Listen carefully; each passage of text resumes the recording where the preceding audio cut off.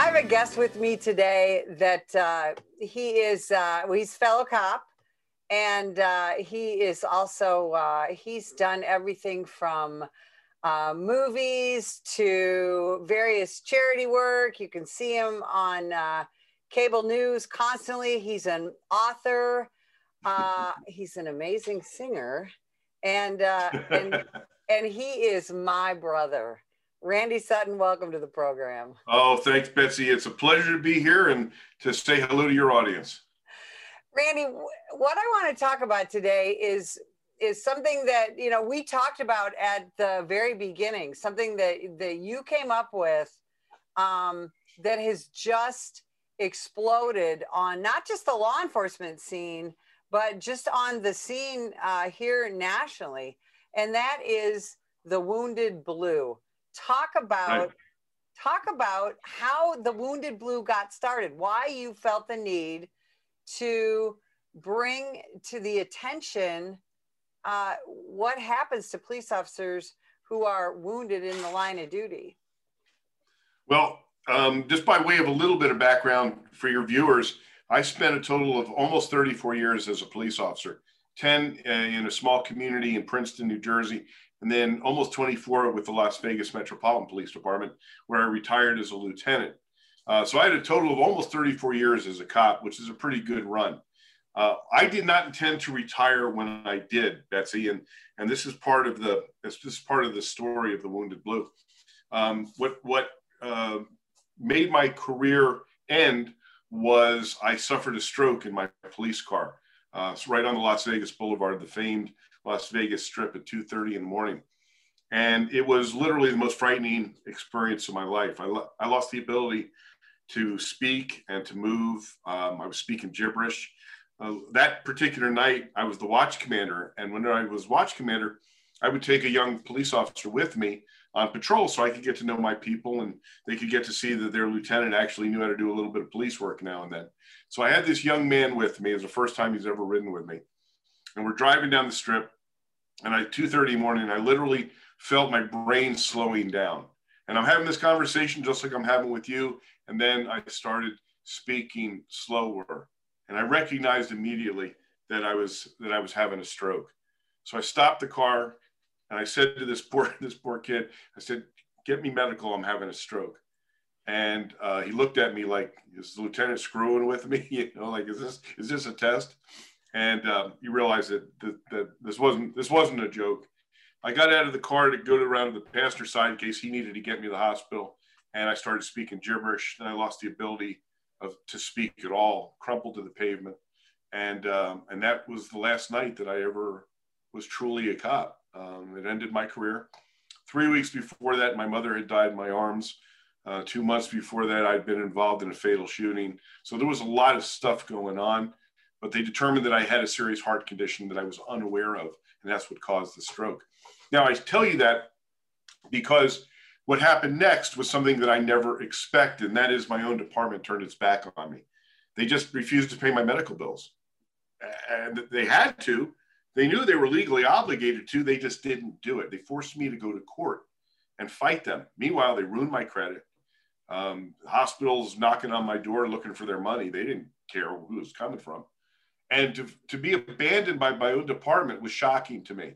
I went in to go see the sheriff, a guy who I'd served with for 24 years. And I looked him right in the face and I said, "Sheriff, how do you treat me like this? I almost gave my life for this department, literally on several occasions." And he looked me straight in the eye and he said, "Randy, this isn't personal. It's just business." And so it was shocking to me that they could treat me like this. Well, I eventually won. They had to pay my medical bills and I became permanently disabled as a result. But that was my first taste of understanding how police officers are treated. Well, you know, you and I have known each other for many, many years. You know that I've been very visible in the law enforcement community, from being on Cops a whole bunch of times and then being in the movies, writing 4 books, being a trainer so I was very visible in the law enforcement community. And when I retired, suddenly I find myself receiving messages from cops who don't even know me, just know who I am, with these heartbreaking stories. Randy, I was shot in the line of duty. My chief never came to visit me in the hospital. They're not paying my medical bills. And not one, not two, Betsy, but hundreds. And I realized that this was a national issue. And I thought there had to be resources for these men and women, because every single one of these heartbreaking communications ended with the same thing. I feel abandoned. I feel alone. I feel forgotten. And I looked for a national resource, and there wasn't one. And so as a result, the Wounded Blue was born, and we actually launched officially, went operational a little over a year and a half ago during Police Week of May of 2019. And since that time, we have done almost 8,000. In fact, I think we're over that now. Individual peer supports with my team of men and women, all who have worn the badge or are still wearing the badge, all who have been shot or stabbed or beaten or run down or suffered severe post-traumatic stress. And all these men and women continue to serve their brothers and sisters by supplying peer counseling to these men and women. You know, and Randy, that's one of the things, and we've talked about this many times. The law enforcement profession does a fantastic job of honoring and burying our dead, those who die in the line of duty. Yeah. But we're not always good at two other things. And one is supporting their family members. And number two is supporting the wounded who who also sacrifice, yeah, can't come back and do the job. And I don't think people realize that. They think, well, if a police officer is wounded in the line of duty, certainly they must get, free insurance, and they must get a really nice pension, and they must get all these things and all this assistance. And that's just not true, is it? No, well, it depends on where you are. If you're in New York City, they have a strong union, they have strong workers' comp laws. So you're going to be okay there. At least, you're going to be taken care of financially. You'll get a certain percentage of your pay if you can't work any longer. There are other states that are pretty good, but there's a whole ton of states that aren't. I mean, even but this is actually one of the things that I fight all the time, and my organization fights all the time, because everybody believes that if you get shot or stabbed or you can't work anymore, then of course your city is going to take care of you, right? You're going to get the best doctors. You're going to be able to feed your family. And it's almost impossible for people to believe. I can't tell you the conversations I've had where I try to convince people that this is the reality, and they look at me and they go, "Oh, come on." And this has actually been a factor in our ability or inability to raise money, because many people actually don't believe it's possible. I mean, we have a great documentary film that I urge everybody to look at. It's on Amazon.com. It's called The Wounded Blue: Service, Sacrifice, Betrayed. It will shock you. I guarantee you, bring your tissues, but it will show you the truth about how officers are treated when they're physically injured, or, and this as well as I do, psychologically injured. Post-traumatic stress is as real as a bullet. And many departments still refuse to recognize that that's even an injury. It's really shocking.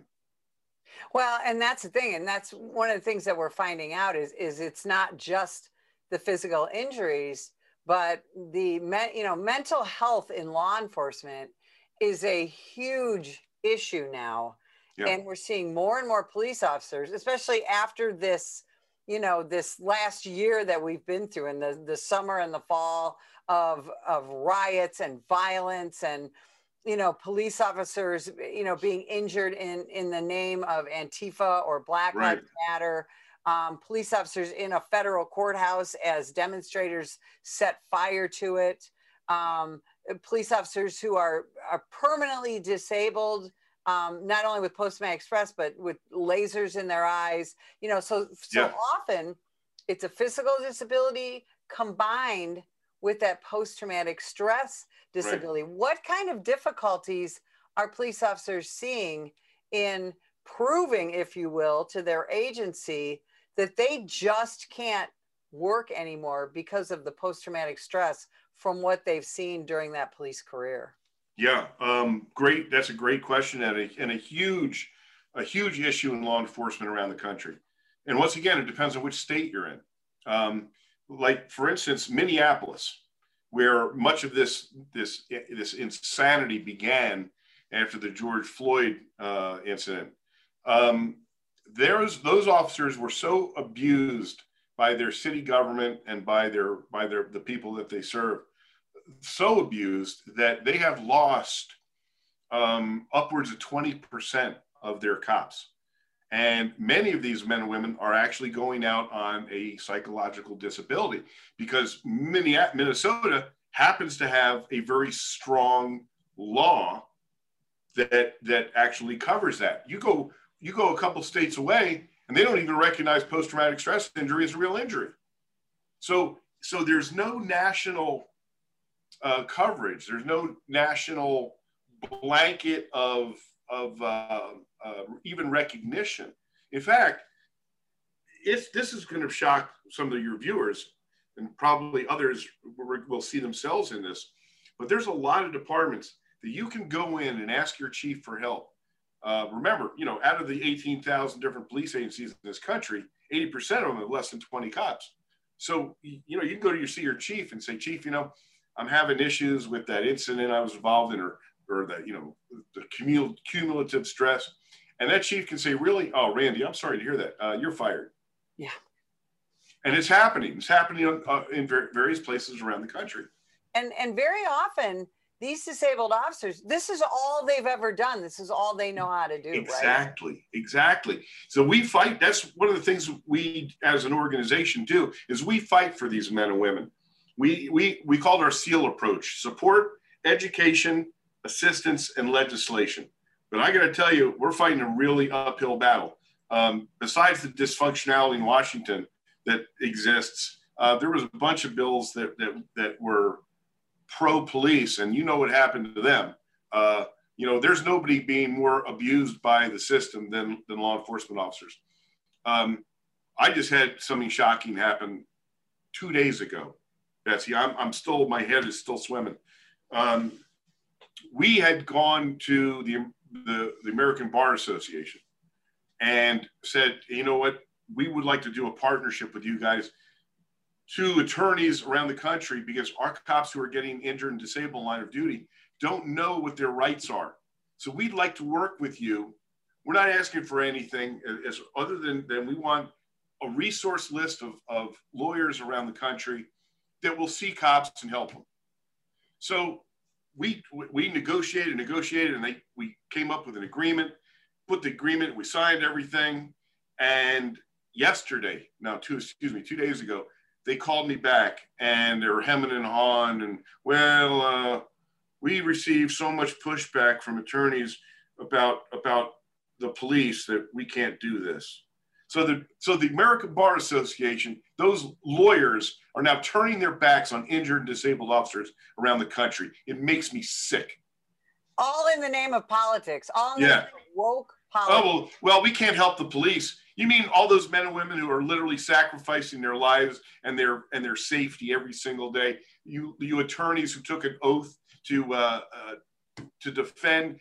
It makes me sick, Betsy. What these men and women are going through today, the challenges that they're facing, not just internally but externally, it's really disheartening.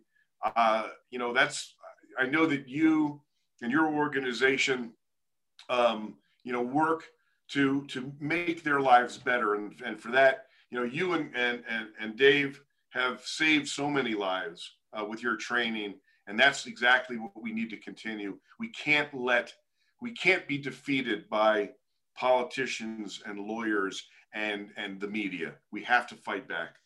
Well, and that's why, this audience is so important, because, we're always asking people to see how can you best support your law enforcement, your local law enforcement, and then how can you support law enforcement nationwide? And that's what we want people to know.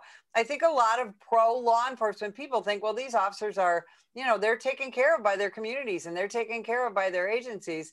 And, Right. and you know, now as you're explaining, that's not necessarily true in all jurisdictions. So one of the things the Wounded Blue does is you do this on a very grassroots and very often an individual basis.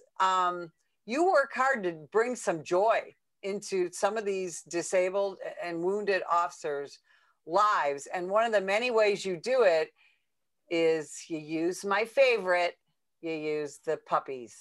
Talk about your service dog program. Well, we had a veterinarian here in Las Vegas, where I'm still based out of. We had a conversation with this guy. He's besides being a veterinarian, he's also a sworn reserve officer in another jurisdiction, and loves the police.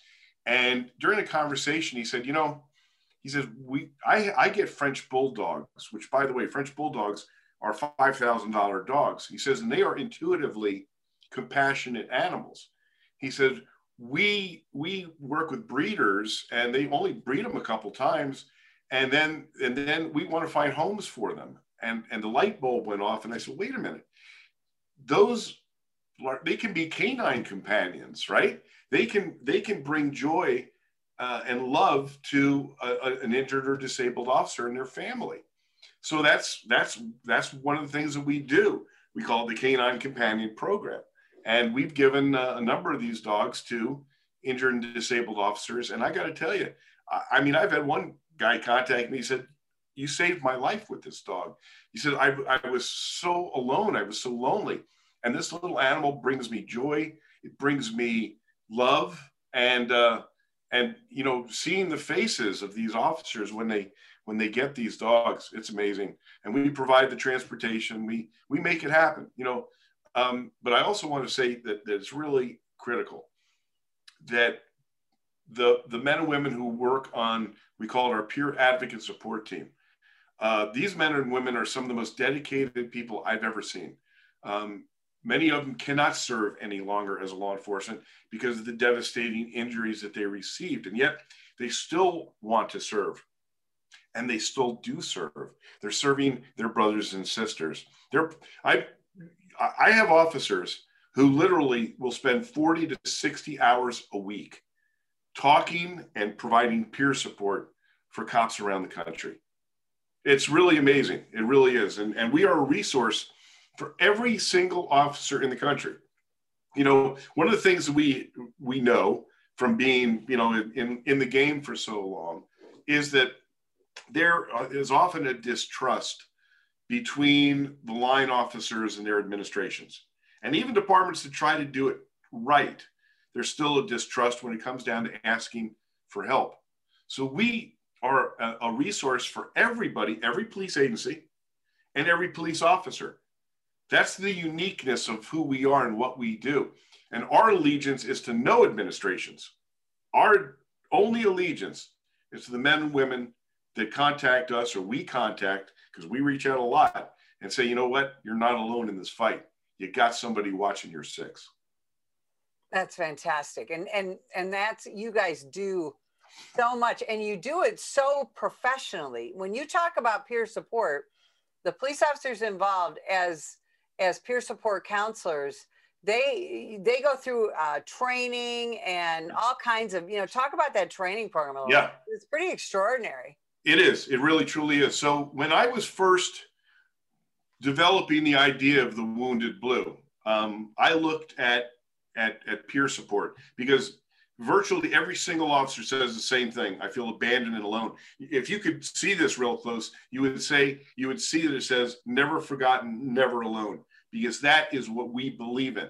And so that peer support is so vitally important, especially because these men and women who have been injured or are psychologically scarred feel like they can't talk about it with anybody. So that's a really critical part. But who is it in our police world that really developed, I think, the best peer support system for law enforcement? And that's the concerns of police survivors, who, yes, when an officer dies in the line of duty, they're there for the rest of the family's lives.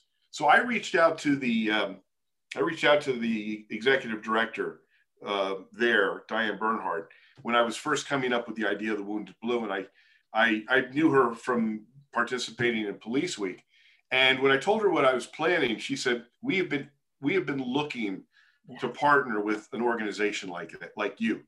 Randy, if people want to support the Wounded Blue or get more information, or if a police officer or a police officer's family needs to reach out, where can people find you? We're really, really easy to contact. First of all, thewoundedblue.org. That's thewoundedblue.org. And there's a contact sheet and they can learn all about us. Please look at our Amazon.com documentary. You'll know all about us there. But also Facebook. We have a great Facebook page. People are really engaged on it. Thewoundedblue.org, The Wounded Blue. And if they want to contact me personally, I'm Randy at thewoundedblue.org. And if they want to support, they can donate there. They can send a check to the Wounded Blue. We desperately need funds. And so also, if they want to volunteer, we're going to be opening chapters around the country. So there's a bunch of different ways that people can help. And just go to thewoundedblue.org or contact me, Randy at thewoundedblue.org. Yeah, law enforcement needs you more than ever, Randy, and we really appreciate you spending time with us. And if you would like more information about the National Police Association, visit us at nationalpolice.org.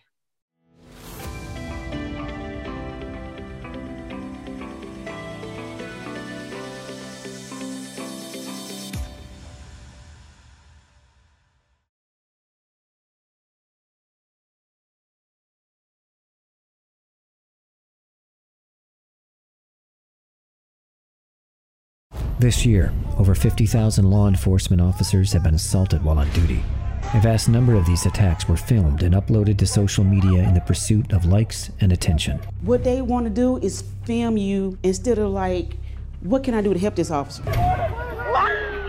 Together, we can change this disturbing trend. If that individual would have hit the right spot, it could have been it for me. Last time I would have saw my wife, my kids. I'm Mike Solon. Law enforcement officers need your support. If you see an officer under attack, then follow these simple steps in order to help. 1. Call 911 and give the officer's exact location. 2. Ask the officer if you can assist. If the officer accepts, then do whatever you can do to safely help. 3. If the officer declines, then start filming and be a good witness. It's time to stop filming and start helping.